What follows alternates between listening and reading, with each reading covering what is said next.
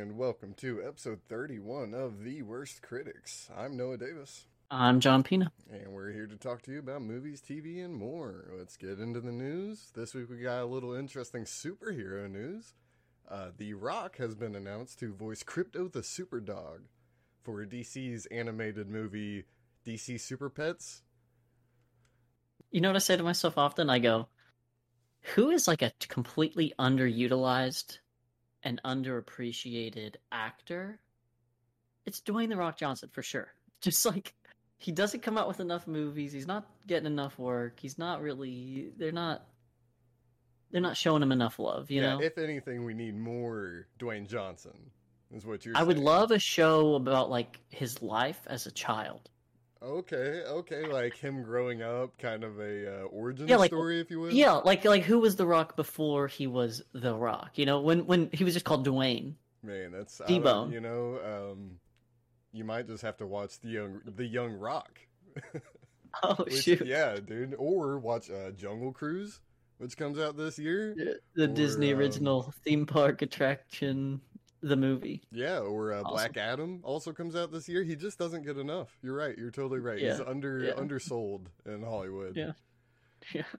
Some more superhero stuff. We have news that Aaron Taylor Johnson has been cast to play Kraven the Hunter for Sony's Kraven the Hunter movie. Now, I was just talking last week about a review of Tenet, how I enjoyed Aaron Taylor Johnson being back. So I'm kind of hyped for this. I think that should be cool. Yeah, I think Kraven's simple enough that you can easily do a movie. He hunts things, get a villain who, I don't know, maybe like hates animals or something. You know, go eco-friendly with it or something. I think it's pretty easily done. He really lends himself. I think his outfit could easily be modernized with that cheetah print and the fur collar. I think that'd be pretty sweet. And Aaron Taylor Johnson can rock a beard. Just saw it in Tenet, so yeah. Yeah. All right. Not so much superhero news, but X superhero news. Yeah. X superhero adjacent news. We have Henry Cavill is going to play the unknown protagonist of the new Highlander movie. I say unknown because we don't know if it's an actual reboot of the original story. Right. We just know it's Highlander. Which, I mean, if you don't know Highlander, it's immortal swordsman. There can be only one. You got to kill the other immortal swordsman. Yada, yada. Sean Connery. Yeah, and this movie will be directed by Chad Stahelski, the John Wick director. I think we talked about him before. Mm-hmm. Yep. Some other project he had going on? Some other action John Wick adjacent. I thought it was like a Japanese thing he was doing. But maybe I'm just making that up. It's definitely something. Yeah. Definitely something, for sure. We'll figure it out sometime. All right. I'm not sure if you're a fan of Luther. Oh, wait. I know you're not a fan of Luther, John, but the... Not that I am not a fan of Luther. It's that the one time I gave it a chance, it sucked. And so I didn't ever give it another chance. But that doesn't mean it sucks. I just gave up trying. Well, the long gestated movie is set to film this year and come out next year. This is... Yeah. Sorry. Oh, yeah. Ghost of Tsushima was Chad, whatever the fuck. Oh, he's attached to the movie of Tsushima. Yeah. Gotcha. And Japanese thing. Yeah, got a busy schedule, I guess.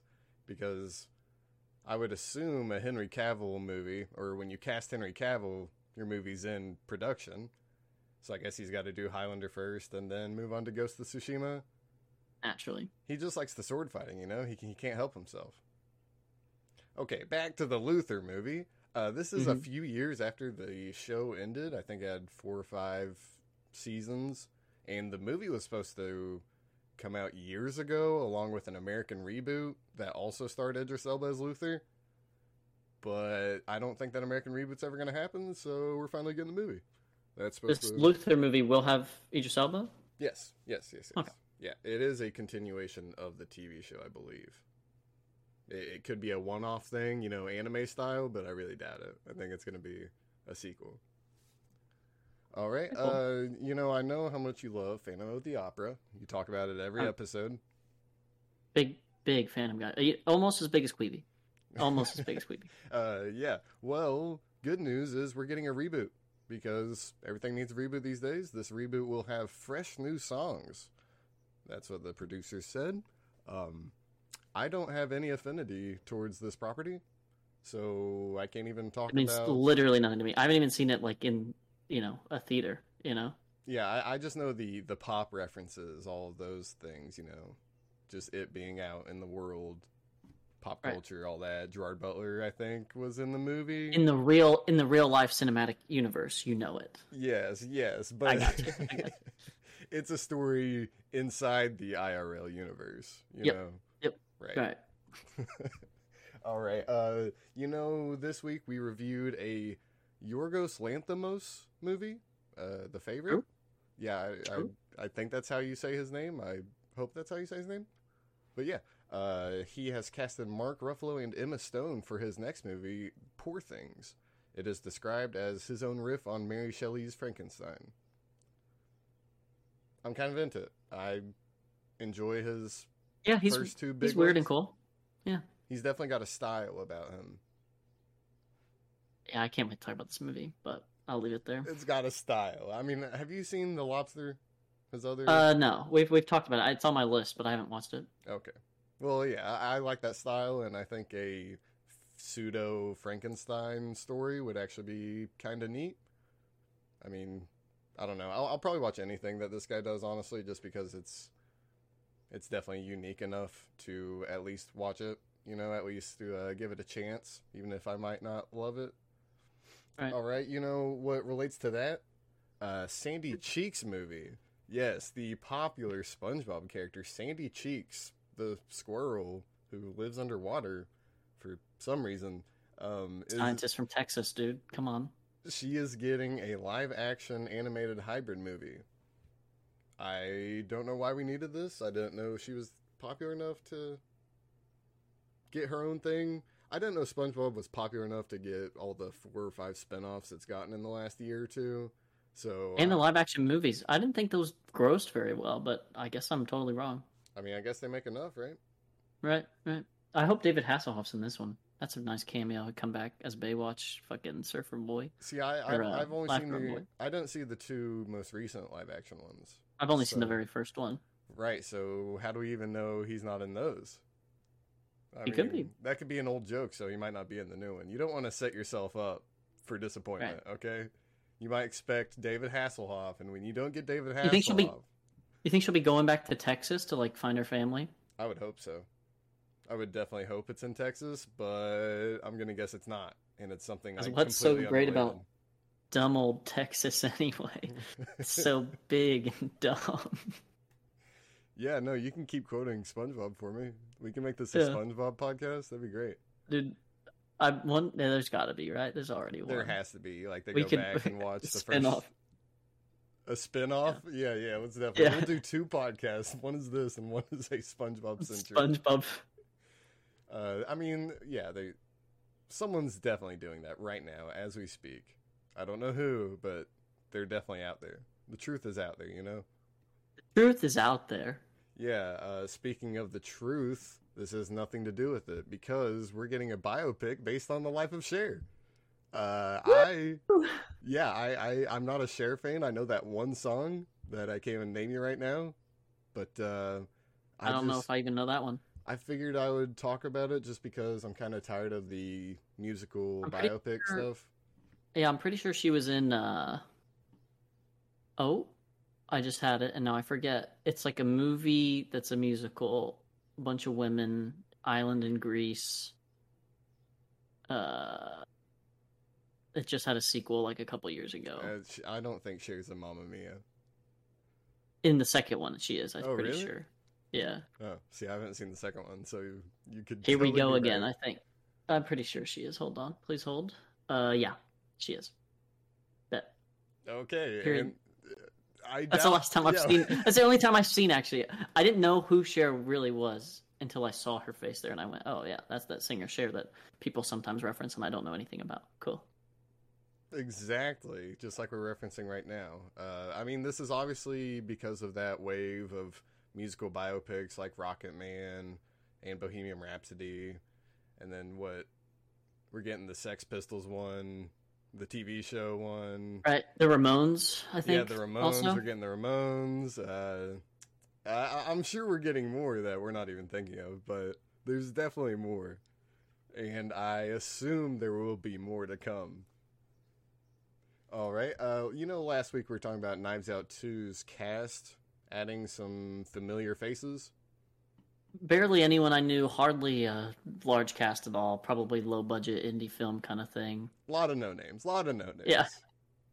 They finally added some people of notoriety. Nah, just a couple more no names. With the names Kate Hudson and Leslie Odom Jr. I don't know, some TV actor who did like a musical. Kate Hudson. Yeah, Kate Hudson. She's in things.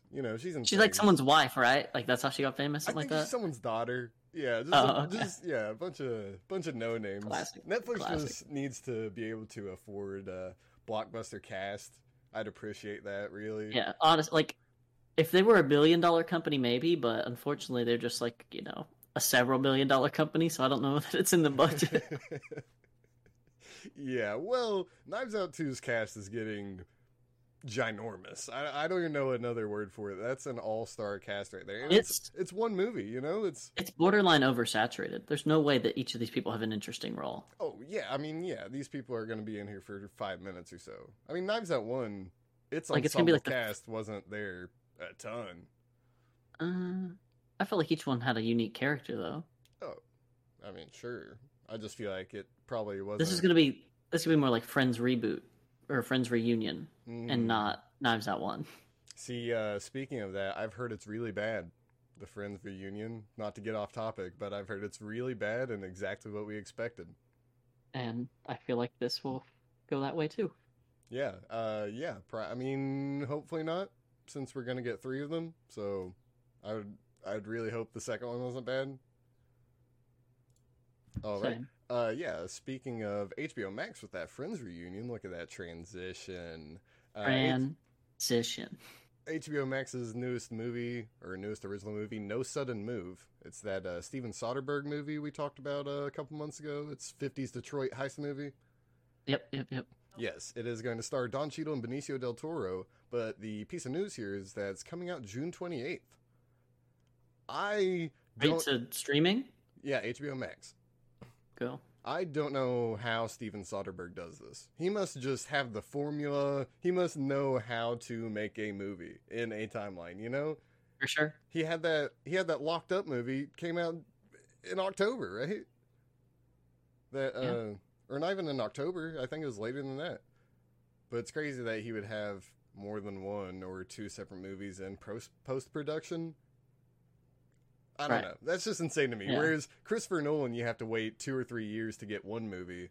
Soderbergh, you got to wait 6 months and you'll get a new one. He'll give it to you. Yeah, he's just in and out. Okay, this piece of news a little more rumor-based, but it's a rumor around the new Indiana Jones movie. The plot is unknown at the time, but apparently it's going to bring back Nazis, and it's going to add the space race into the mix. And it's going to tie in aliens. I hope so. I really hope they have a nod to crystal aliens.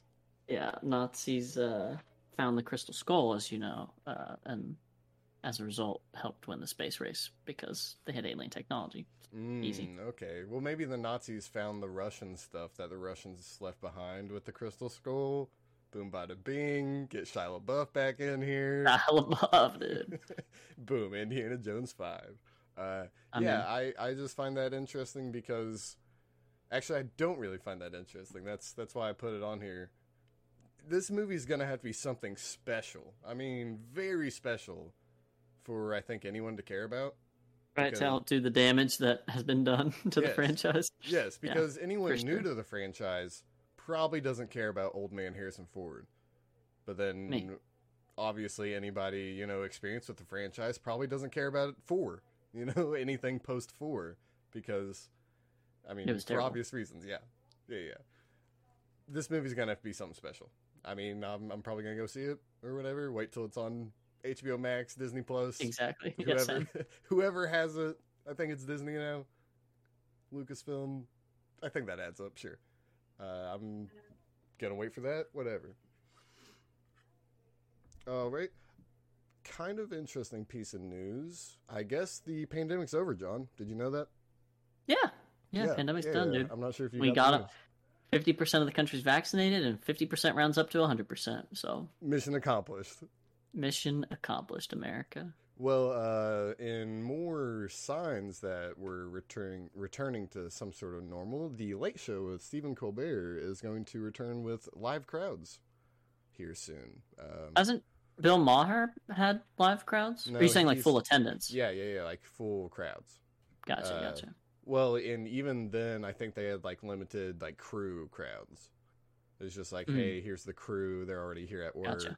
Right. Some people who do behind the scenes stuff. People who are You're here. already writing the jokes being forced to laugh at their own jokes. Yes.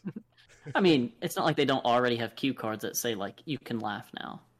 You know. Right, but I think with an audience, they're at least like a little more prepped to laugh at jokes rather than, oh, I wrote this one. Like, Yeah, this one's funny because I wrote it. Ha Yeah. ha ha. so yeah, I assume more live shows, SNL, or shows like Bill Maher, maybe even John Oliver, yada yada.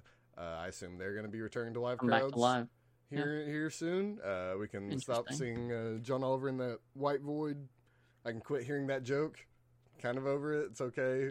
But I mean, it's been a while. He still makes the joke. Whatever. All right. Next piece of news, a little more casting news. Timothy Chalamet has been cast as young Willy Wonka in the new Wonka movie. This new movie is going to be directed by Paul King, the director of the Paddington movies. And news has it that Timothy Chalamet beat out both Ezra Miller and Donald Glover for this role. Not really interesting, man. but I think it's cool to see the kind of the list of possibilities. I wish more casting news would include that. That'd be Right. Like who else wanted the role and then was like, Right. sorry, we're going a different direction. yeah, exactly. Or who even auditioned for the role and they just said, nah, your audition sucked. I would just enjoy. I knowing that. I can't imagine that people have bad auditions and are like critically acclaimed actors. No, I mean, it might be a bad audition, obviously. I don't think that's why they would get turned down. I don't know. I think you can have a bad audition. I don't think, like, if Robert De Niro wanted a role, Okay. If you're That taking any- Robert De Niro of all the actors you could have picked there. Donald Glover. I don't think anyone would turn down Donald Glover. I think Donald Glover would get, like, sorry, we just don't really need, like, a black lead in this movie. It doesn't make sense, or something like that. Like, it would maybe not be racial exactly, but it would be like, your style of comedy doesn't fit the style of comedy that we're doing in this movie, or, this is a really serious drama, and although you have some serious drama experience, we want someone a little bit more experience in you, or whatever it is. Like, it doesn't strike me as he gave a poor performance in any capacity. And I think if you have good film work, your history probably matters more than an audition. Like, I can't even imagine that. Okay, well, you're definitely right. I would assume. I'm not a caster or anything. I don't, Right. know the actual minds of a casting agent or whatever. But I would assume you're right. At the same time, though, I think, what was it? Anthony Mackie, the guy who plays Falcon / Captain America now. He said he auditioned for Star Wars Episode 7. He's not a very good actor, though. Whoa. Don't hate on Anthony Mackie. He's not bad. He's just not very good. Hating on Anthony I think that Mackie is what I'm hearing. I think that warrants auditions. I don't think he has a body of work that's profound or like, ooh, you really wore a fucking armor suit pretty well and you looked buff, so fuck it, man. You're a great actor. I don't know. Wouldn't you think the Disney movies, wouldn't that be enough to have under your belt? For a Star Wars movie, I don't think so. Okay, well, whatever. He said his I don't audition think Star Wars has specifically- had poor actors. I don't ever think acting has ever been a problem in a Star Wars movie. I think it's usually some weird, erroneous plot cringe shit that they throw in there, or some weird like costume choices or like character plots or something. It's always something in like the meta. It's not ever, at least that I've like. There might be okay actors, you know what I mean, but like. Even just like as a random fucking TIE fighter pilot, they had that dude from Heroes, the fat police officer guy. Oh, well, that guy's like J.J. Abrams' best friend. I'm just saying, he's like a good actor. He just had a little side character role. You know what I mean? So it's like, they do shit like that all the time. I'm like, I could see Anthony Mackie like just trying to be a side character, and they're like, why? Like, no. Okay, yeah, sure, whatever. Yeah, Timothy Chalamet's gonna play Wonka in Wonka. It's gonna be a musical comedy, so I guess sticking true to the movie. Movies, Yeah. plural. Yeah, I don't know about that. I hope it's not sticking true to both movies. We get Johnny Depp to play all the future versions, and we get Timothy Chalamet to play the old versions. I mean, Chalamet definitely looks more young Johnny Depp than he does young Gene Wilder, but whatever. It doesn't have to look like Gene Wilder at all. It's based on a book, not a fucking movie. Yeah, I guess so, but you know, they're going for that movie hype. I mean, if they cared about the books, they would have made a movie to the actual sequel. So, yeah. Yeah. Exactly. Big glass elevator. Yeah. That book kind of... You know what? I'm not going to talk about that book. That book was just really weird compared to the first book. True. All right. I liked it, though. It was a nice weird. But it was definitely zany enough for me to enjoy it. Yes. You know how... I think we talked about the new Hellraiser reboot pretty recently, maybe 3 or 4 weeks ago. Yeah, so a month probably. Pretty recent, yeah. Hulu has bought the rights to it, so it is now a Hulu original. It's not coming to theaters at all. It's just straight to Hulu. I assume that's going to come out near Halloween because would be the smart decision, but... You know, it's a streaming service. They'll probably put it out in January and just assume that nobody wants to watch the Hellraiser reboot. But, yeah, we should be seeing that this year, hopefully. Pretty sure it's already filmed. It's already post-production, but they bought the rights to distribute it. So, not going to be able to see that in theaters. I'm fine with that. Yeah, and speaking of horror movies that got new reboots that are being purchased by streaming apps... Yeah, very specific, huh? Yeah, that's a pretty broad range of movies. You could be talking about any one of these. Yeah. Well, Evil Dead Rise, the new soft reboot for the Evil Dead series, has been purchased by HBO Max. It will now be distributed by HBO Max. You will not be able to catch it in theaters. Yada yada. You get the gist. You'll see the whole HBO Max original thing at the beginning of the movie and Evil Dead Rise. I'm not sure what this movie's about. Don't really care. I think I need to give the original movie a shot. Like, just sit down, because I haven't watched them forever. So I just need to sit down. Maybe I've aged. Maybe I can appreciate it. But I just don't care about the series. You were just too young to really get the nuances. Maybe, yeah. No. I need to watch the first one. I need to just sit down, fresh take, get all the prejudice out of my head. Because I really like the reboot, which is weird to say when you like a reboot and not the original. I can't say same. Okay, well, I want to give this series that's because I didn't like either. Whatever. I want to give the series a chance. I want to watch Evil Dead Rise. Ash versus the Evil Dead was okay. I didn't finish it, but it was watchable. All right, and the last piece of news. Last week we talked about Amazon purchasing MGM for around $9 billion. Well, it has been confirmed that Amazon is purchasing MGM for its like $8.45 billion. My God. Yep. They will now own the James Bond franchise, or at least production rights to the James Bond franchise, because I think the Bond franchise is this going to increase the cost of my subscription? To Amazon Prime? Yeah. I would assume not. I would assume that's their whole selling point is that, video's getting stuff, but you don't have to pay more. But it might be. I mean, $9 billion is a lot of money. What if they separate it? What if they're like, Amazon Video is no longer included in Amazon Prime? Now, that's possible. I definitely see that happening someday. Or maybe like just a separate purchase option. If they don't already do that. Do they not? Right. Like bundle. No. It's like you just pay Amazon Prime. Really? Period. Yeah, and then you get discounted by the month, I believe. Huh. So like the 1-year membership is better than the 1 month. Right. But it includes Amazon, whatever it's called, music / audio, whatever has like all their, podcasts, etc., whatever that's called. Now that we're talking about it, I really think they should have a separate service, like a cheap service, $4 or $5 a month. Right, like if I just want if I just want a streaming service, I should just be able to pay for the streaming service and not 2-day shipping. Because I That's get totally why fair. 2-day shipping has a pretty, hefty price. But Yep. yeah, I don't know. Okay. We'll see how that affects Amazon Prime in the coming years. But Please don't. that's Please don't affect it. okay. Well, I want it to stay down. last piece of news. If you want to get to the album releases for the week. So, yeah, there's 3. We'll go from least impactful to, I mean, there's more than 3, obviously, but we'll go from least impactful to three whole albums. most impactful. So we've got, I don't know if you know the metal band of, or maybe not metal, but they're rock, of Mice and Men. Familiar? They make music. It's very average, but some, like, I know some people who, like, I don't know if you know any more of these people, but they still exist out there that, like, primarily listen to rock music, even, like, contemporary. No, I don't know they're few and far between. They are few and far between, but of Mice and Men, I guess, is, like, one that in those circles remains pretty popular, so they got I new album coming got out. a roommate who listens to Clutch. That's about it. Like, Yikes.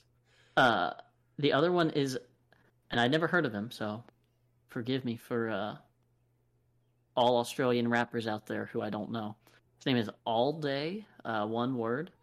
So I don't know if it's like all day, like he grinds all day, or it's like all day, and like it's like a surname or something that he's morphed. But he's an Australian rapper who apparently has been making music online. He got like kind of popular in the same vein as like when like YouTube was first blowing up and people like Justin Bieber and other singer-songwriters like could just post their music for free online, and it was easy to get noticed because it was like the brand new thing.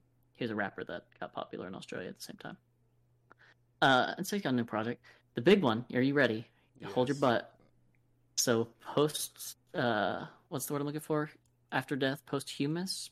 Posthumous. I always fuck it up. I'm like, posthumoral. No, that's not right. Yeah, posthumous album releases, right? We love them. They're so good. I actually hate them. I know you're being ironic about it, no, but I hate them. Same. I hate them. Well, Mac Miller's was okay, but it's because Mac Miller can do no wrong. I hate what they heart, stand for. Yeah, because they're literally just money grabs in the worst possible way. Literally. Like, I mean, like, literally, there's no other way to look at it. Yeah. It's what the artist would have wanted. That's why we, his friends and family, who were feeding off of his money, need more money. DMX, first posthumous album, called Exodus.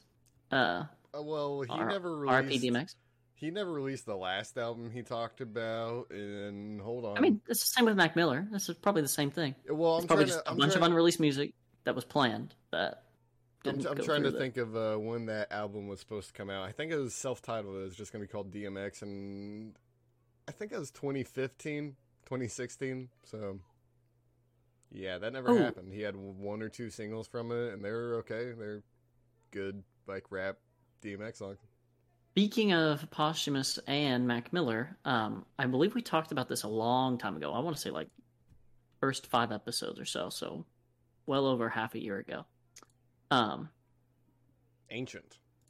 Yeah, ancient history, honestly. That Mac Miller's Faces album is getting cleared to be put on streaming platforms. Wow, that took long enough.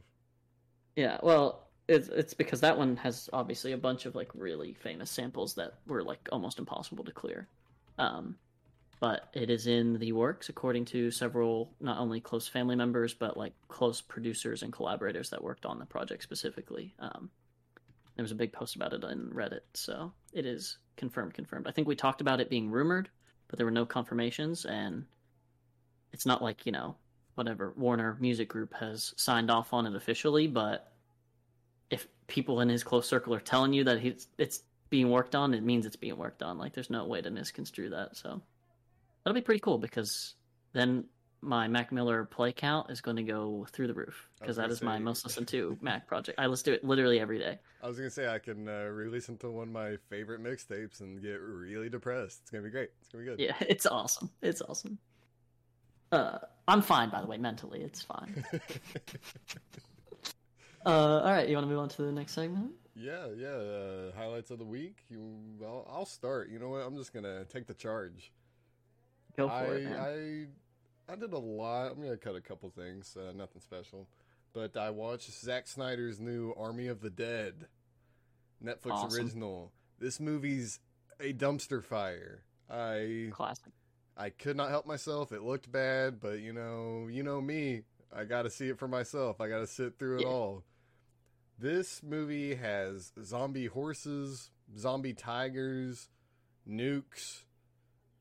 It has plenty of things to make it good, and none of that helps. Those things make it good? Because that sounded like it makes it interesting, but not good. Okay, well, I think if you had that freedom to have a zombie tiger in your movie, you should have had freedom to do a little more with your plot. Sure, be a little bit more creative, not reliant on the props. He did none of that. Zack Snyder, I don't know, man. I just don't know. Washed. I just don't know. It's not even worth it. Apparently Netflix has gone all in on the movie, though, because we're getting a sequel and a prequel anime.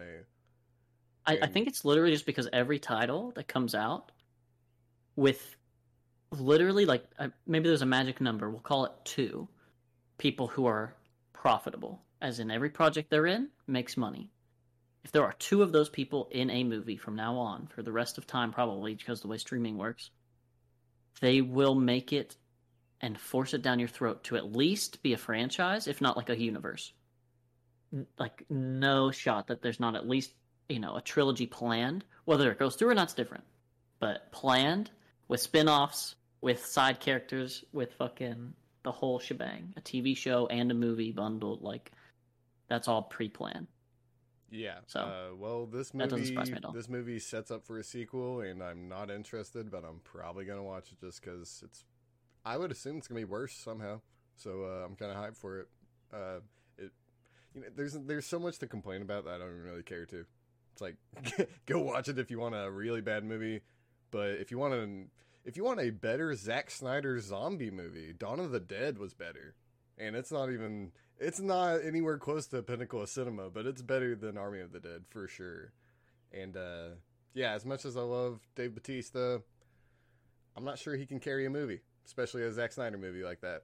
It's a lot to put on one man's shoulders, so I don't blame him for that. Yeah, bad movie. All right, out of 10. Bad out of 10. Bad out of 10. Yeah, real bad out of 10. If you want to do that, then I finished Better Call Saul. Whatever. Not gonna talk about it. Already talked about it. But then, what I really want to talk about, I started and finished Invincible, which is Amazon Prime's new animated superhero show based on Invincible, created by Robert Kirkman and some other guy, yada yada. This show's great. Yeah? Yeah, show's great. Maybe it's more the comic book's great, because a lot of the reason that the show is great is because of the plot points. So, I don't know... It's that weird thing where I don't know how much credit to give the actual TV show. Right. But I will say it handles all those things pretty damn well. The animation's a little low frame. It's fine. Still looks totally serviceable. High frame is bad, though. No, animation. It's different. Oh, right. It's animation. Animation. Right, yeah. No, high frame, good.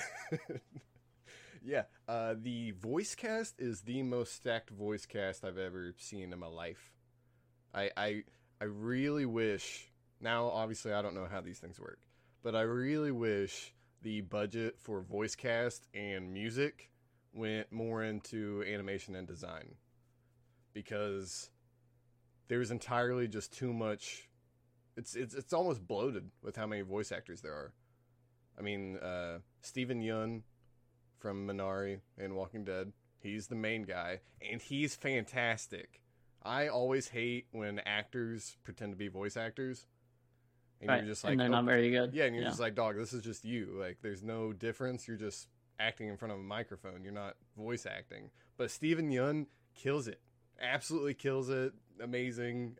You can barely tell it's him half the time, I think. Great. But it's cool. The sad thing is they do the music thing. The thing I hate where Netflix puts a pop song in the episode and you're supposed to like it.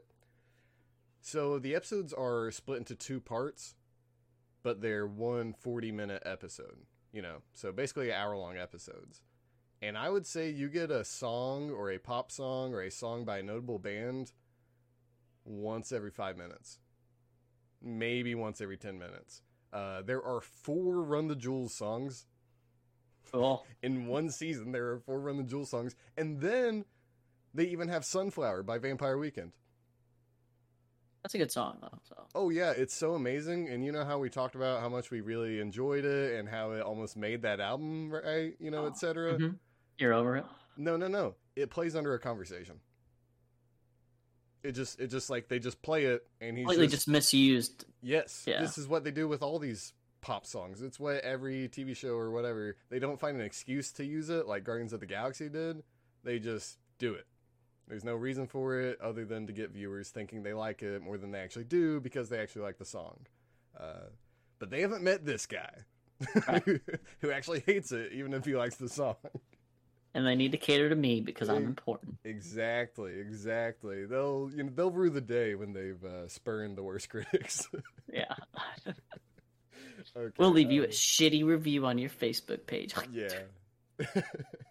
So then I watched the Mortal Kombat Scorpion's Revenge animated movie. It's basically the live action movie, but without the new original character. So it's actually like a little better somehow. And the animation's actually really tight. Moving on to the music, ZZ Gibson has a new single, obviously, because 6 singles. That album is going to be like 20 songs long, bro. I hope not, but whatever. It's in a ZZ single. You like it or you don't. I don't really have to say much. Then Hyejin Park, the Korean singer I talked about, she released a single with Clams Casino. It's very on brand for her. I'm not a Clams Casino. I'm not a huge... I'm not knowledgeable of Clams Casino. So I don't know if it sounds like... Never even heard of them. They do work. You just have to listen to it. It's hard to describe. But they've done a ton of songs in the last couple years, especially. But Clams Casino produces a song for Hyejin Park. Good song. What I really want to talk about musically, though, is Daichi Yamamoto's album, Andless. That's and less. Just one word. One word, yeah. Yeah. Just Japanese hip-hop. I talked about Daichi last week. I listened to a single, so I went back, and this is his debut album.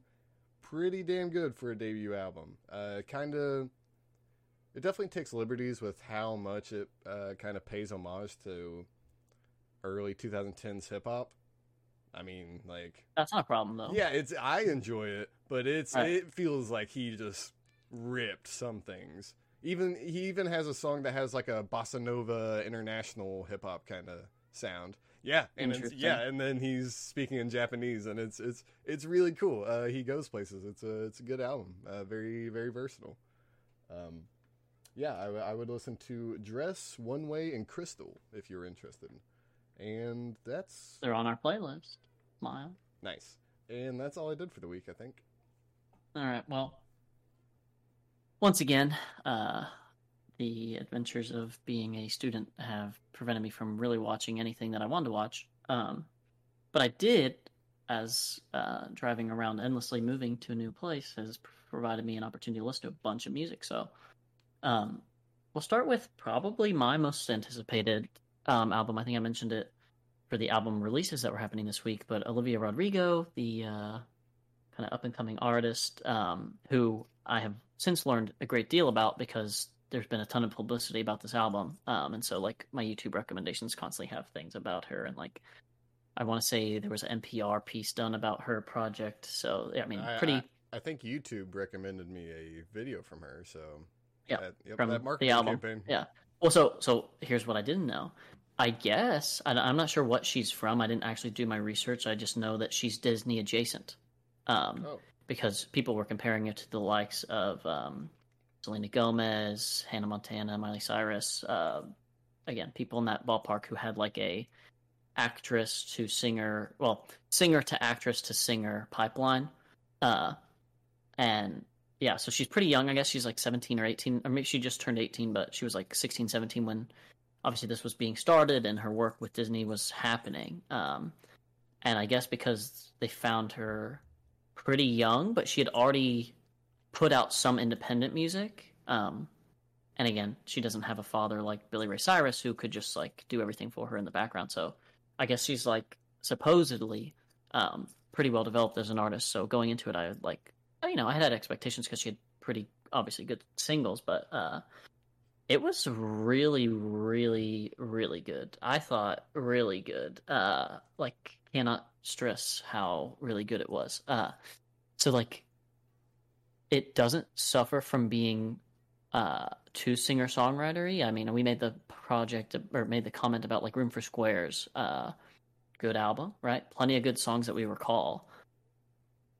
But God forbid if you don't turn on a song and you go, that's fucking John Mayer playing his goddamn guitar and singing, And this is not that. She, I believe, is a pretty talented musician. I don't know that she does all the instruments or anything on this, but for a pop album, obviously it's pretty, I don't want to say overproduced, but heavy on random instruments and sounds that aren't necessarily carried throughout the entire song. Can't wait to talk about things being overproduced. Right, yeah, and again, totally fine, a fair thing to happen as long as it sounds good, that's okay. And in this scenario, she hits, a few different genres. She has like one like pure pop punk song. It's almost like, I don't know, Avril Lavigne-esque or like Paramore-esque. And really, I mean, there's maybe like one song that I thought was like not particularly listenable, I wouldn't enjoy, but like every song I would go back to. And again, this is one of those things where the person on our marketing team has really figured out singles, and the singles are some of the best projects on this album. There are great songs that were not singles that make the album worth listening to, but it's called Sour. Pretty good. I will definitely continue to listen to her and be excited for more of her releases. And I also talked about this one that was coming out, the 21 Pilots album, Scaled and Icy. It honestly does not suffer from that. They were out of the limelight and now they're coming back as, older, more developed, distinguished men making the same kind of anarchist, weird, like anti-pop music. It was kind of just more of the same, but in a good way. I was not disappointed. It definitely sounded like a 21 Pilots album. There was a little bit almost John Bellion-y, I Love My Wife / Logic, I Love My Wife talk. Yeah, Chance the Rapper. Yeah. And again, you can love your wife, but it's totally weird to mention it that many times. Please do love your wife, but... yeah, but you don't have to tell me about it all the time. And there was a couple instances where I was like, it's the same song. Like, is this about his wife too? And like, it's a love song and you're in love with your wife. I get it. But like, you can just make it she and not my wife. You know what I mean? Like, you could just be more vague so that I don't have to go, this is a song about this singer's wife and not a song that generally applies to me as well, because you've made it no longer apply to me. You could even say he, make it like, one of those, just, like, change it up a bit. Change it up, man. It can be fiction. It turns out you don't have to write only based in your reality. What? Yeah, you could explore alternatives. No. And next you're going to tell me you can exaggerate. What? No. Brag a little bit about yourself in an exaggeratory fashion, braggadocious, if you will. No, that's impossible. Okay, thank God. Yeah, if rap did that, I would never listen to that again. Yeah, seriously. Anyway, those are pretty much the only albums I listened to, but I recently discovered, and fuck me, I meant to look her name pronunciation up because I'm going to butcher it. Yes, let me hear it. First name Joy, last name I believe Oladokun, but I'm not sure. She is really, really, really talented writer. And again, she's singer-songwriter-y. Can you spell that last name for me? Yeah. Oladokun. Okay. Oladokun, I assume, but I meant to look it up. So again, I went down a rabbit hole and listened to a bunch of her music. I put my favorite single on the playlist, but she's definitely just an artist totally worth checking out. She is like just really interesting as like the things she decides to talk about. I don't feel like she talks about just like normal shit that like a singer-songwriter. I mean, how much of life can you say isn't samey? But like this is not Olivia Rodrigo, so two people in the same space with two completely different sounds and ideals and like areas of interest. And I think it's just because she's older and a little bit more developed and has a lot more of I don't say life experience, but she has lived through what I'm sure is a more challenging upbringing. She was like moved around a lot as a kid. I believe she's lesbian, and like a lot of her songs are about like facing stigmatization about like again gender and sexual preference and stuff. So it's just really interesting. And again, she's Black, and she during a lot of the Black Lives Matter movement last year, she had a song come out. Again, just talking about being Black in America, and it was voted like top 100 songs of 2020 or something like that. I think maybe Rolling Stone, but it could have been NPR. I don't remember, but those apparently she's had very, like. Well, I'm just saying, I don't remember exactly if it was like this is a political top 100 or if it was like a musical top 100, and it could have been both. I just enjoy that if you say, "Oh, it's a Rolling Stone top 100," I don't give a fuck. But if it's NPR top 100, I'm like, okay, maybe, right. Yeah. And again, it probably was NPR because I believe it was like in that same thing where I was reading about Olivia Rodrigo. But regardless, she's super talented. Highly, highly recommend checking her out. And it's funny because when I started listening to her, I immediately got like Tracy Chapman vibes. And of course, she happens to be Black, and Tracy Chapman also happens to be Black, and a female with an interesting voice that doesn't necessarily characteristically sound like what you would imagine a Black singer-songwriter sounds like. And hilariously, she cites like Tracy Chapman as the reason she picked up a guitar in the first place. And I'm like, all right, well, there it is. Like, there's the cornerstone. It's why, what's his name? Who was the dude we were listening to? I believe he's from Kenya, and he moved to like Minnesota to basically play music just like Bob Dylan. Yeah, J.S. Andara. I'm like, there's a reason he sounds Dylan-ish, like it's just your influences. But yeah, highly recommend her. And then finally, just a random one, but I've been listening to a little bit more Spanish music, as I've mentioned. I listened to that Selena Gomez album. And so I told you that Spotify has these curated playlists, and apparently I saw someone shared it, so I like tried it out for myself. But you can make a playlist for your pet, and you take like a almost like a BuzzFeed quiz for your pet's personality, and then it makes a playlist based on music that fits their personality and also your musical interests. I don't know what kind of weird fucking psychologist algorithm hybrid came up with this bullshit. One of the worst things I've heard in a while. But the playlist has a bunch of songs I like. One of which is this Spanish artist named Anahu. I'm not sure. Never heard of her in my life, but S.A.O.S.A. is the song that popped up on the playlist, and it's a banger. This or this. Yeah, really good. But that's pretty much all I listen to besides, Lemonade / the favorite. All right, to the reviews. You want to talk I'm about, personally thinking Lemonade favorite? first. Oh, really? Oh, yeah. Unless you have more to say about Lemonade. Not really. No, not really. I feel like we're just getting to the pattern of album first. We keep picking movies that are, if not better, more interesting than the album. Than the albums, yeah, that's true. We got to pick actually, and I think next week we've got the lineup for that. So yeah, actually, maybe. Yeah, okay, we'll do Lemonade first. Right. So I'll just start. Yeah. It's real. So I mean, obviously the pretense for most of this album was Jay-Z was a fuckboy for a little bit, right. And this is Beyonce's like, hey bitch, I'm fucking Beyonce and you can't treat me like that. And by the way, I'm going to put you on blast in front of literally all of the world. Right. The Jay-Z centric, I don't know, all the way up to like Love dropped. I think maybe Sandcastles, Forward, Freedom, All Night, Formation, Sorry, each kind of have their own personal struggles within them, but aren't solely like, fuck you, Jay-Z, right. Or like, I'm a bad bitch, fuck you, Jay-Z. Like, those first Jay-Z songs really had my interest, and I was really hyped, but just because I was like, oh shit, she didn't just say that. And then afterwards, with the James Blake feature, I feel like a useless Kendrick feature, I was like, this album, I don't really get like, again, women's power, like, I'm all for it, like, fuck men who cheat, fuck people who are dicks, like, why would you cheat on Beyonce? Like, it's goddamn Beyonce, I don't get it.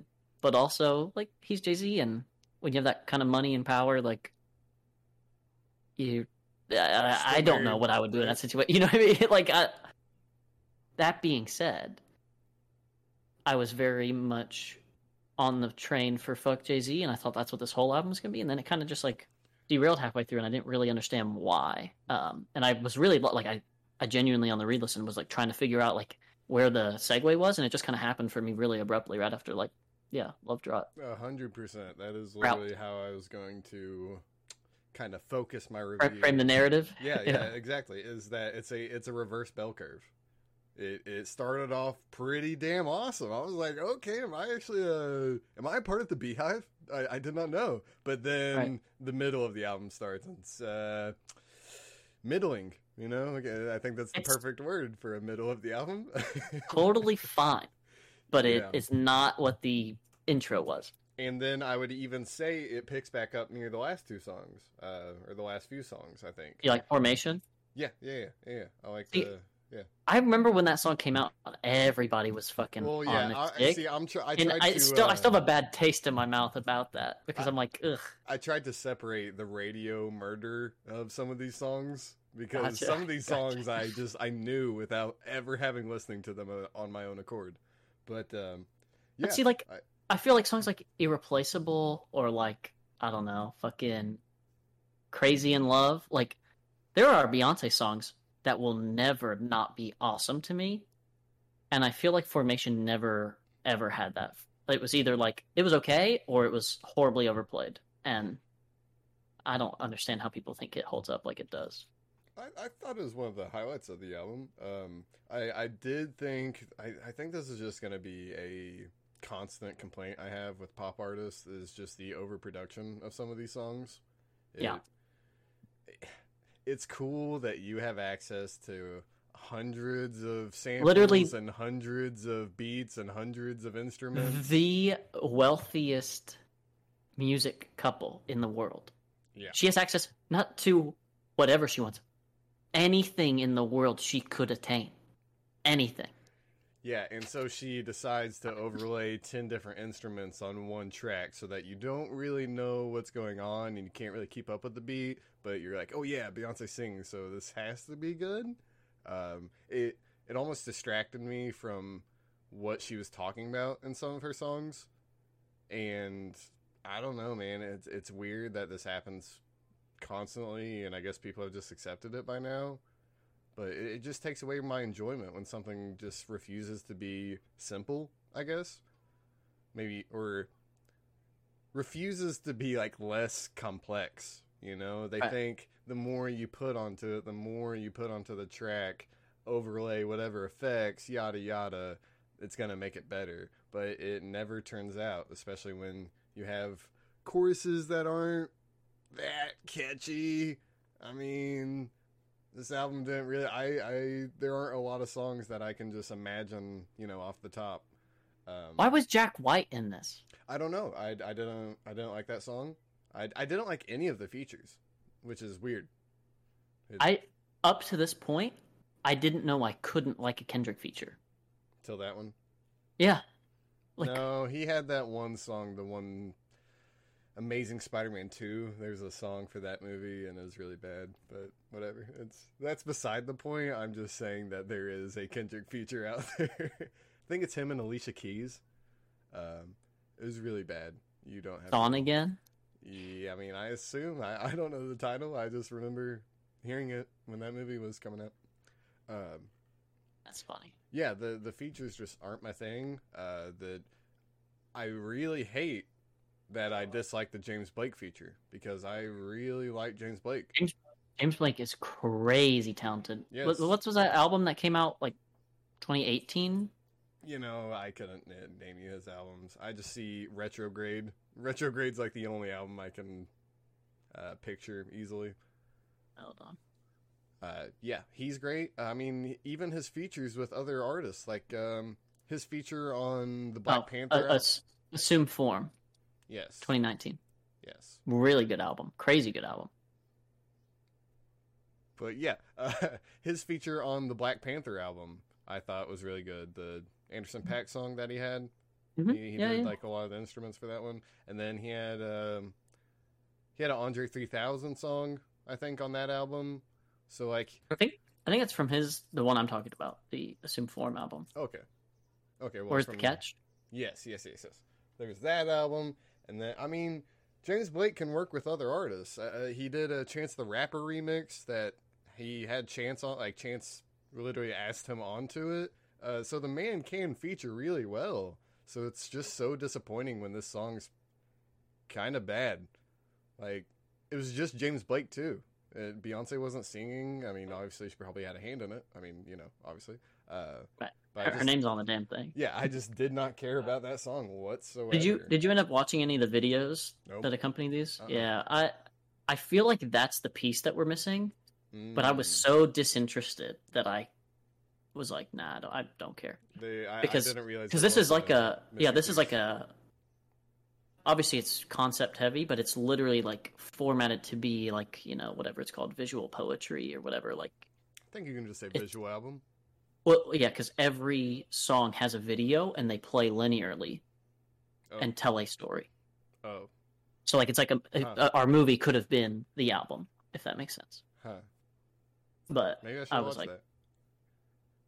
Okay, well this musical exclusive review.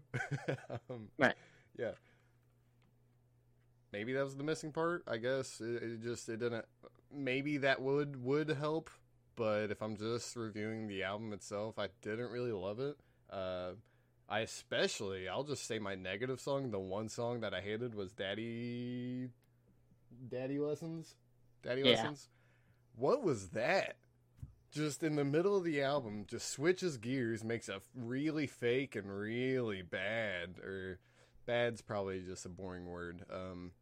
Cringe-inducing, I guess would be the term. Kind of felt like early Taylor Swift country.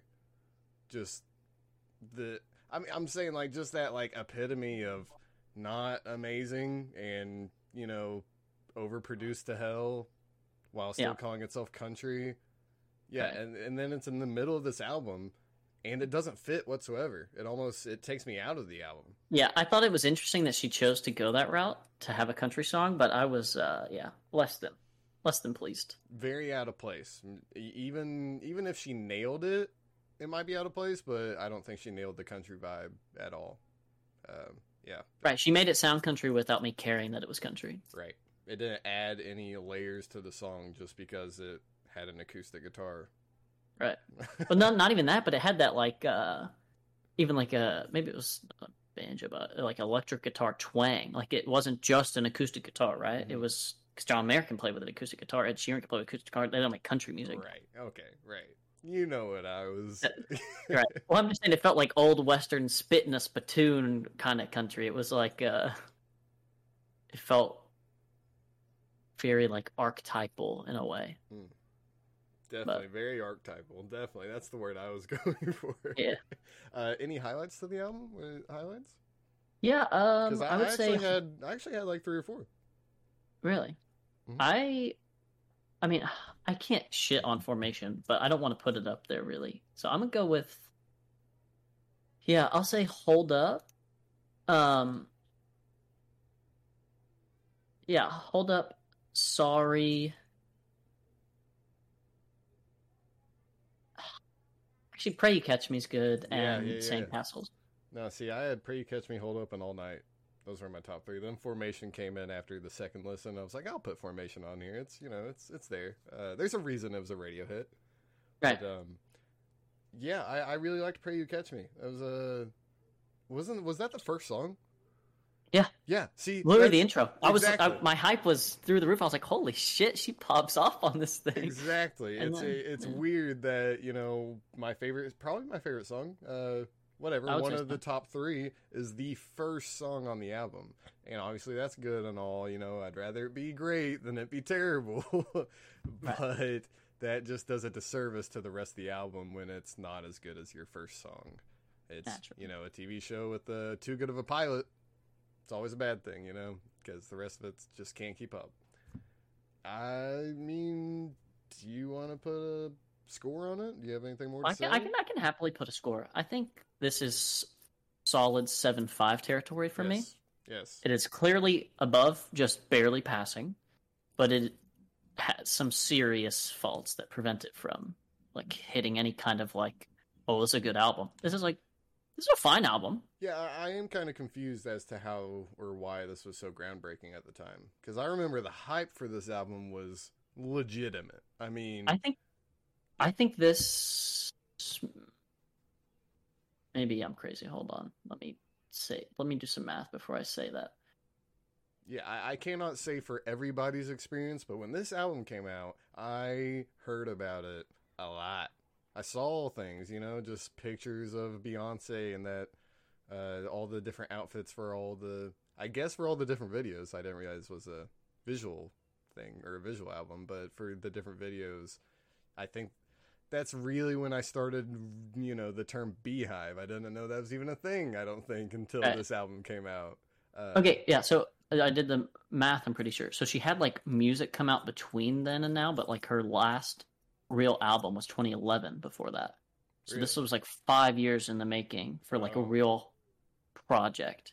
And again, I mean, it was 2016, so like media is driving everything, and like the infidelity thing really played a role into the hype of this project. And it's like, it's Beyonce, and she's literally like the biggest artist, period. But also, she's a black female at a time when Trump has just been either maybe he wasn't just elected president, but he's like literally clearly in the lead, and there's like a lot of racial tensions and shit. Like, so she's gonna be talking about race. Like, there was a lot of pivotal 2016 moments that like made this huge, and I think out of that context, it is not as good. And I can see why people who listened to it back then, when it was not only contemporary but like made sense and was like part of the zeitgeist of the time. But I don't know. Having not listened to it then and only hearing the singles on the radio play, I'm like, I don't, I don't get it, but I can understand where you're coming from, And again, it's fine, but it wasn't great, and it had some like those features, man. Fuck me, man. Like Jack White, huge artist, good artist, clearly talented. Shit on this album. Not maybe he wasn't shit. He didn't have a purpose on this added album. nothing, yes. Kendrick Lamar, literally like the GOAT of rap, like hands down, just king of the rap industry, at least currently, if not of all time. Maybe a classic LeBron, Michael Jordan conversation here, but like, why is he on this, and what purpose is he serving, and why is the feature so garbage? Like, it's not even really a rap feature. It's like I don't even know what it is. And then and then you've got the James Blake one, and there's one more too, right? It's not just those three. Oh, The Weeknd. The Weeknd's on 6 Inch, the Heels song. I totally forgot that there was a Weeknd And also, song. I meant to talk about that song title. What about I don't think it's a slight, what's the song title? but it's just 6 Inch. Oh. And the song's about her heels. But knowing that this is going to be a Jay-Z diss album, I was like, is 6 Inch small? I was like, is that saying he's got a small dick? Listen, I think Beyonce can get more than 6 inches, is what she's right, saying. of course. And that's how I took it, because I'm like, you could literally say anything that even sounds negative out of Beyonce's mouth could be negative. You just go, you accept it because it's Beyonce. So I'm like, but again, I just saw the song title before I saw the song, obviously, or listened to the song, and I was like, is this going to be about this man's cock? Is she putting him on blast that hard? Is that why this is so crazy? That would have been really good. But I wonder. I didn't really listen enough intently, and I didn't like pull up lyrics or anything to like see if there were any innuendos. But it's a song about her heels for sure. That much I could gather. Whether there was some double entendre, some allusions to some phallic objects, some. I think the important lesson here is that they're still together. And they're like better for it, dude. Like this is a prime example of cheating's good. Oh, yeah? Cheating Wow. strengthens a marriage. One of our hottest takes. Yes. It worked out great for my parents. So, Worked out great for Jay-Z, is what you meant to Yeah. say. Yeah. All right. 7.5 sounds good to me. I think maybe if I was more of a Beyonce fan, I think this actually would have been lower, but I have no way to base that thought process. So, yeah. So 7.5 sounds good to me. Move on to the favorite. Yep. So we got again favorite. Your Fucking director's goes name. Lane Yeah. the most. Yep, 2018, based off Jane Austen's movie or book rather of the same name. She made a movie, book of the same name, I believe. So Is it really? adapted screenplay. Yeah, pretty sure. Oh, Not crazy. I think you might be, but I'm not sure. You could be right. Um, do you want to? Okay, well, I'll start. I'll look it up. I Yeah, don't mind. you do that. I'll start. I really love how Lanthimos. I really love how he's able to just get his style right off the bat. Huh? No, that's I, funny. You know what I'm confusing it with? what? Because this is very, what's the word I'm looking for? Satirical and like that Jane Austen Yeah, again. something that vibe. What time period is this? What's this called? It's like colonial England, but I don't know what to say Victorian, exactly. maybe? They've got rifles, but I don't know. Elizabeth. Victorian-ish. It's not Elizabeth. Yeah, maybe Victoria. I don't know. I Ish. don't remember. It's I all don't based know. on the queens, Yeah. and who knows what the queens' names are. But Emma was the one I was thinking.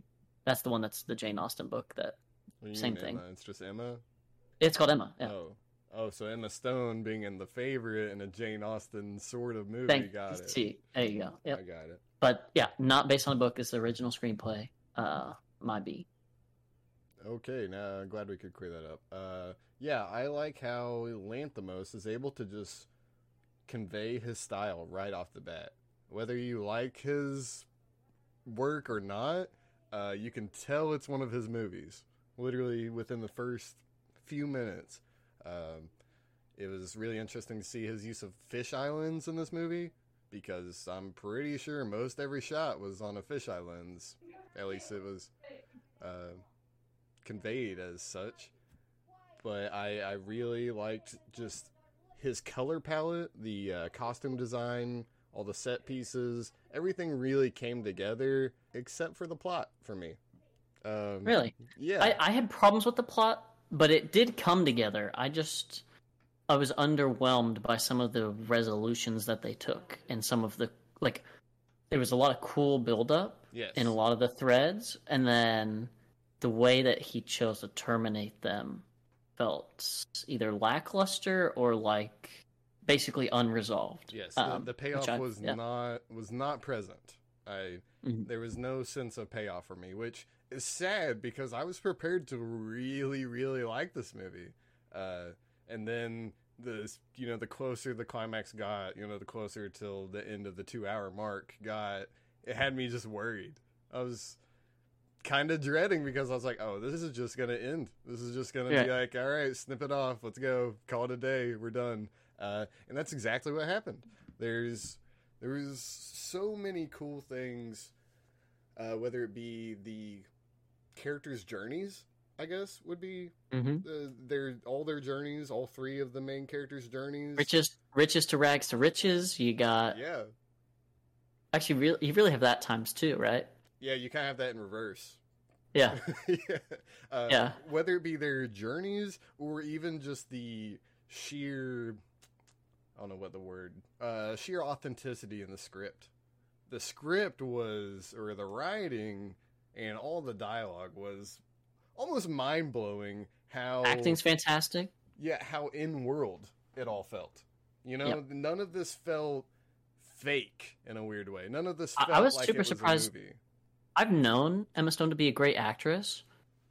I don't think there's a single thing she's been in that I haven't been, at the very least, okay with her being in, if not like super amazed by her performance. Again, La La Land is probably like one of my favorite movies of all time, and she kills it. But I noticed she does obviously a pretty good British accent. I didn't have any problems with a break in her voice or anything. She doesn't have her weird little speech impediment when she speaks with a British accent. Have you noticed that? No. Yeah, she's got like a weird little lisp thing that she does sometimes. Yeah, yep. She didn't do that at all this movie. I just kind of assumed it was happening. I didn't really even pay attention. He just assumed, yeah. Yeah, I mean, yeah. It's exactly I just thought it was interesting phenomenon. I mean, hey, if you want to go to the acting, Olivia Colman, she's fantastic, dude. She's fantastic. Insane. Yeah. Insane. She's literally plays a queen in The Crown, right?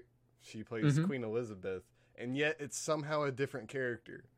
Like, right. She can Completely. play two queens, and it's night and day how these characters are dissimilar. Which I think, only goes to show how well Olivia Colman can portray whatever she's given. I don't know, man. She blends into characters so well to a point where you're like, oh yeah, Olivia Colman, got it. Yeah, you kind of and she won Best Actress, I think, for it too. So okay. Well deserved. Well, yeah, okay, yeah, good, because she was phenomenal in this. She put on. I was watching it on my phone for a bit of it, and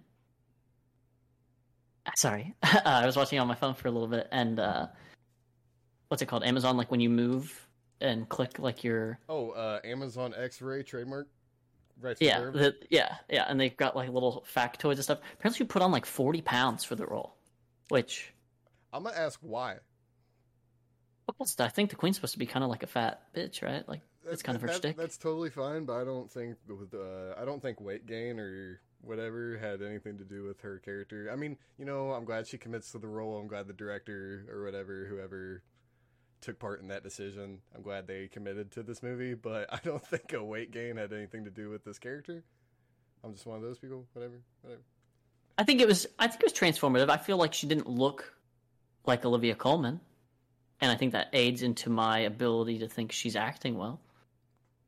Sure, I just didn't even notice. Honestly, I mean, she's wearing big, huge corsets and gowns and stuff and she's in bedridden half the movie. That I just kind of enjoyed the score. I mean, everything about this movie is pretty damn good. I gotta say, yeah, I don't think everything about this movie. I had really?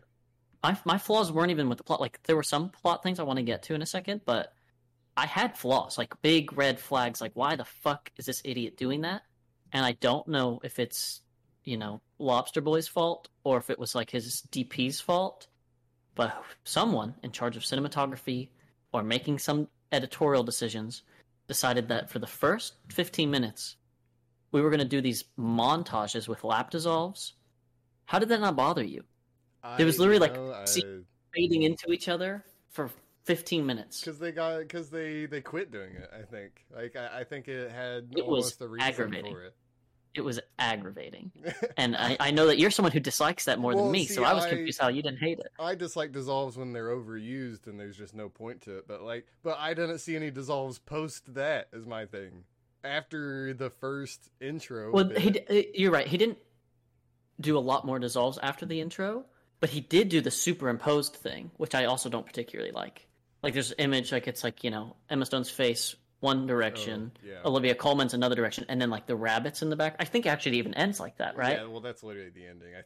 I know. Well, but they do it a couple times. Like that's not the beginning and end aren't the only times that happens. Those are just the two most egregious examples. I promise you, it's not. I'll literally watched it today.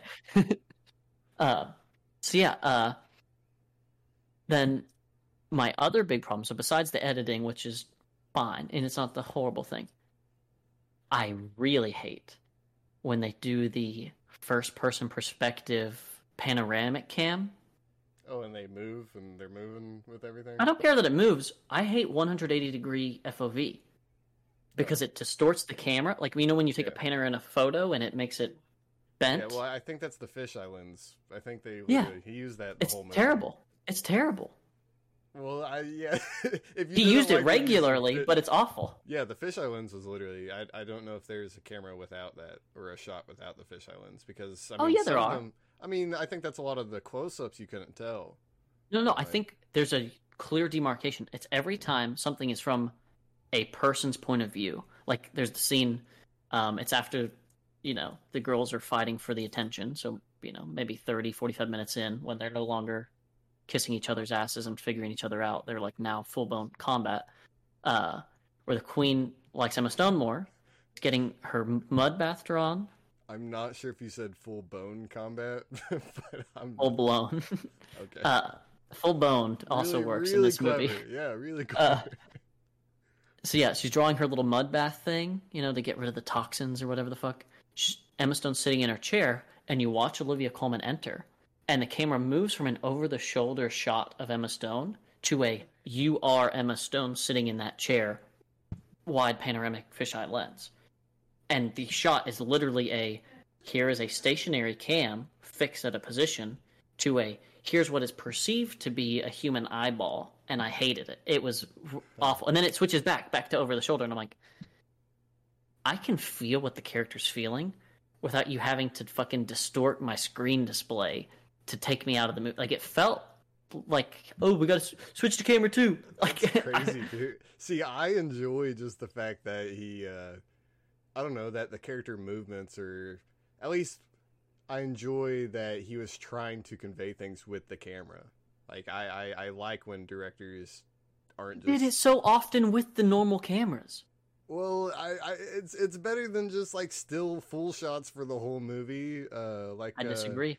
This is the problem with overproducing albums for me. Okay, a lot of the time, it's because you've added instruments that bring nothing, and you just said, I just wanted a fucking xylophone in here because xylophones are cool. But, like, it's the same melody that you're already doing on the piano, and the sound is now just like, you've taken me out of the rhythm and the beat that I actually liked and that the rapper already sounded good over, and now you've just distorted it to change it up for no purpose. And now I've taken out, and now I'm thinking about the thing as opposed to enjoying the thing. The same thing happens in movies all the time, where the director or maybe the DP or the fucking dude on camera 2 is like, hey man, put me in for a moment. I've been filming this whole time. And he's like, fuck it. We'll let Eddie have his little feature in here. We'll put him in for 15 seconds and he'll get a nice little bonus out of it. That's my nephew, so we got to let him get his work in when he can. And I'm like, why did you do that? I really just, that never, it never stood out to me as being anything bad or like... Because I do cool tracking shots. When Emma Stone is, like, hiding in the bookcase, accidentally, like, catching them have sex for the first time, Coleman and Wise. Yeah. There's a really cool tracking shot where, like, you watch the camera watch Emma Stone and then fade out to get the panoramic shot of, like, how she has to leave and walk down the thing. And it's all from the perspective of, like, you're, I guess, like, behind them on the bed, like, at the foot of the bed, I guess. Right. But you're still seeing, you know, the posts and everything. And that whole thing is done from one camera, but it shows a really interesting perspective of the characters that you might not otherwise get. But it is not from any one particular person's perspective, and it's not an over-the-shoulder. So I'm like, they could do interesting camera work that developed the plot in a unique way using a camera. That wasn't just a writing thing. You know, like, it was clearly an artistic choice and creative decision that required some ingenuity and thought. And then these motherfuckers just switched the camera to a different angle, and it was shit. And I'm like, I just don't... It just felt lazy. It felt really lazy. I mean, hey, I'll take your word for it. You know, opinions are things. No, it's a fact. I just was not bothered by any of the camera work at all. I thought, you know, it was... it didn't really, you know, put the movie over to a new level. But I liked his camera work over than a lot of movies we've reviewed or that I've just watched recently or all yet. Yeah, sure. Is there any other negatives you want to talk about? Well, we were going to talk about the plot a little bit, right? Like some of the characters' threads that we felt like were unresolved. Like the ending, I thought lackluster. Yeah, like the ending. Like, I'm cool with Emma Stone because it was subtle and I think it was intentional, but initially she's portrayed as, you know, a solemn, I'm just trying to better myself protagonist in a way. Yeah. And in reality, there's like no true protagonist. There's really only one person consistently getting fucked, and I mean that in all the possible ways, which is the Queen. And then there's two people basically selfish for different reasons, vying for the Queen's attention. And that's the whole premise of the movie. And the way that they flip Emma Stone's character from being portrayed as a potential protagonist to really the same kind of cut from the same cloth, cutthroat bitch that Rachel Weisz's character was. That the ending, like, it felt out of place because it didn't feel like the motivations were logical for every decision she made, all the way up until like why is she abusing the rabbit? Yeah, like yeah, I didn't get it. Yep, I didn't like. That was on the list of possibilities. Clearly, they chose to do that one. But like, for someone who at least was manipulative enough and understanding enough to like use the knowledge that like losing her children and getting the rabbits was like an emotional thing for her and using that to an advantage, you're now torturing it, which could only possibly be like a metaphor for how you're torturing the queen, basically, by just abusing your relationship with her. But that metaphor was already there. You didn't have to literally put it into action. Yes. And that's where it felt just unnecessary. Near the ending, I think the whole like last 10 or 15 minutes or so, it was just, I think unnecessary is probably a better way to talk about that, because it was almost like it was shoehorning the actual endings of things, the actual endings to all there's, even though there was a lot of in between, or a lot of, not filler, but a lot of scenes that developed characters with just purely script and, just small actions. Even though there was a lot of that, it didn't feel like any of that was really building towards the ending that we got. Once that time jump happened, that felt so abrupt that that was probably my biggest problem with the movie. And that happens about like, what would you say, like 3/4 of the way through? Yeah, that's literally last hit.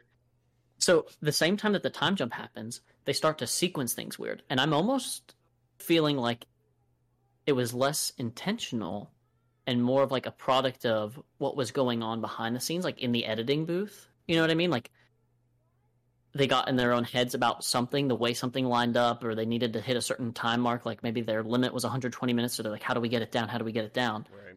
Because something that they didn't do before was, if they were going to tell multiple stories at the same time, or worse, give you something that happened in the past, they would typically just show it chronologically, right? They would just go like, thing A happened, and now we know that person X knew thing A happened, so now thing B happens.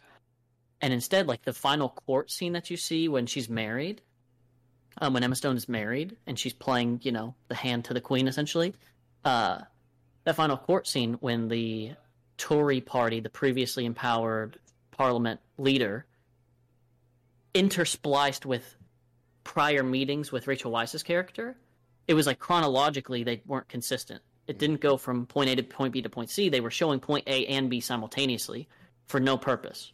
Because I can understand that she, like the dude is speaking basically for her, just repeating whatever words he prepped her for. And all you'd have to do is just show me the prep work scene and then show me him doing it. Or just show me him doing it and then afterwards have him talk to the bitch and be like, yeah, I did everything you said.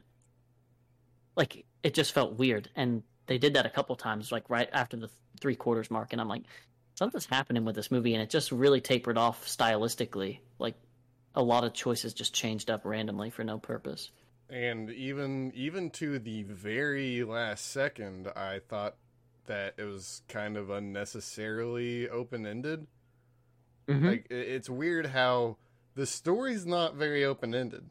There's not a ton you can analyze under the layers. I don't think there's a ton of that, yet the ending would have you believe that's exactly what happened. Almost a psychedelic ending, if you will. Right. And you're left wondering if you missed something, but you're pretty sure you're not. Like, it's not, oh, I'm fascinated by the fact that I might have missed something. You're just don't really care enough because, I don't know, the last 20 minutes or so is very anticlimactic. I wasn't expecting some big climax. I mean, that's not how these movies go, but I was expecting some sort of, I don't know, closure to things other than the Rachel Weisz character. I felt like that was the only time or the only thing that got closure at all was just I agree. Seeing that happen, how I honestly, I thought she was just going to die. When she fell off the horse and was being dragged, I was like, okay. Yeah. That's a way to do it. Yep. I honestly, I think that might have even been a better route so they could spend more time on the other two finishing whatever the fuck that ending was. Yeah, because it really wasn't a good last few seconds. I was fully prepared to like love this movie until the ending kind of just puttered about, or just didn't really. And this is actually hilariously opposite of what usually happens, where there was like a really interesting plot. Like, this plot is not particularly. If I were to tell you this in a vacuum, I would probably be like, I'm not watching this garbage. Yep. But it was advertised well enough that I was like, ooh, like this has a bunch of good actresses in it, and it seems pretty like intriguing at the very least, and it was worth my time to give it attention to. And then they did a bunch of stuff early on. I was like, holy fuck, like this movie's gonna be crazy. And then it kind of petered out. I'm like, I don't know if it's the writer's fault, but it's certainly not the actress's fault. And so, if you want to watch a movie that has great acting, it's totally worth the watch. If you want to watch a movie that, again, meddles around, you know, it has a very lackluster, from start to end, lackluster feel. Mm-hmm. You know, you'll come away with what you want, I guess. Like, it is a really good movie that showcases these abilities, these actors' ability to act. But other than that, had some pretty good flaws. What would you say what would you rate it? I'm still gonna give it an 8. I still Yeah, enjoyed I think enough. it deserves an 8. Yeah, I I still think it deserves an enjoyed enough of the movie that it didn't sink down to like, oh, okay, this is an okay movie, yada yada. I think this is still a good movie. If just by purely definition, define good movie, this would fit under that. But it's just nothing special. Which his other two movies, think what you want, but there's something special about those other two. They've got a very unique quality that's hard to describe. Whereas this movie, I don't know. You could sum it up with, oh, this has some great dialogue. Like, it Right. feels very authentic. This movie feels very of the times, very period piece. And this is the same year that like this is a very good movie even for the year it came out. Like Hereditary came out that year, A Quiet Place came out, and like of the other movies, I like really don't remember many other ones that came out 2018. You know what I'm saying? Like, I'd have to have a list. like there's like Green Book came out, but I haven't watched it yet. It's on my list, but I was like, yeah. I'm usually a big Viggo Mortensen guy, but I was like, this just doesn't seem like a movie I would care about. We'll get to that Mid '90s sometime. came out, which was trash. Searching came out, which was interesting. That John Chu one. Oh yeah, Where he's, yeah. like, That looking was- for his yeah, daughter That at was actually Facebook. pretty good. That was better than Yeah, it it should was have been. surprisingly good. It did not deserve to be that good, for sure. Yeah, like Tag also did not deserve to be as good as it was, but was actually pretty good. Tag was. Oh wait. We're thinking of a different thing. I'm thinking of Game Night. Game Night, same thing, but Yeah. yeah, I thought Tag was better than what it deserved to be. But Game Night was good. Tag was not good. Tag was good for what it was supposed to be. Right. Game Night was good. Confirmed. Difference. Yeah, like there just wasn't a bunch of good movies. So point being, maybe Game Night even came out in 2018. I can't confirm know. that, but either way, this is a good movie that has some flaws. Just Yes. like Lemonade is a good album that has some flaws, but the problem with Lemonade is that it had more flaws than it had good. Exactly. However, the good was really good, so you got to give credit where credit's due. Is fucking Beyonce, like she's going to put out something that is worthwhile to listen to. But this, I honestly would not have cared about at all had I not like known that these actresses were these actresses. You know what I mean? Like if these were any other people, I probably just wouldn't have given it attention, even if they acted equally as well, because it just doesn't. It's not a very captivating plot, and unfortunately, the movie delivers the same kind of lackluster feel that you might expect, but it really builds some hype early on that makes you think otherwise, and then it. Last piece of thing I want to talk about in the movie. It's insane how similar this movie is to a Korean movie that came out in like 2017, 2016 called The Handmaiden. Yep.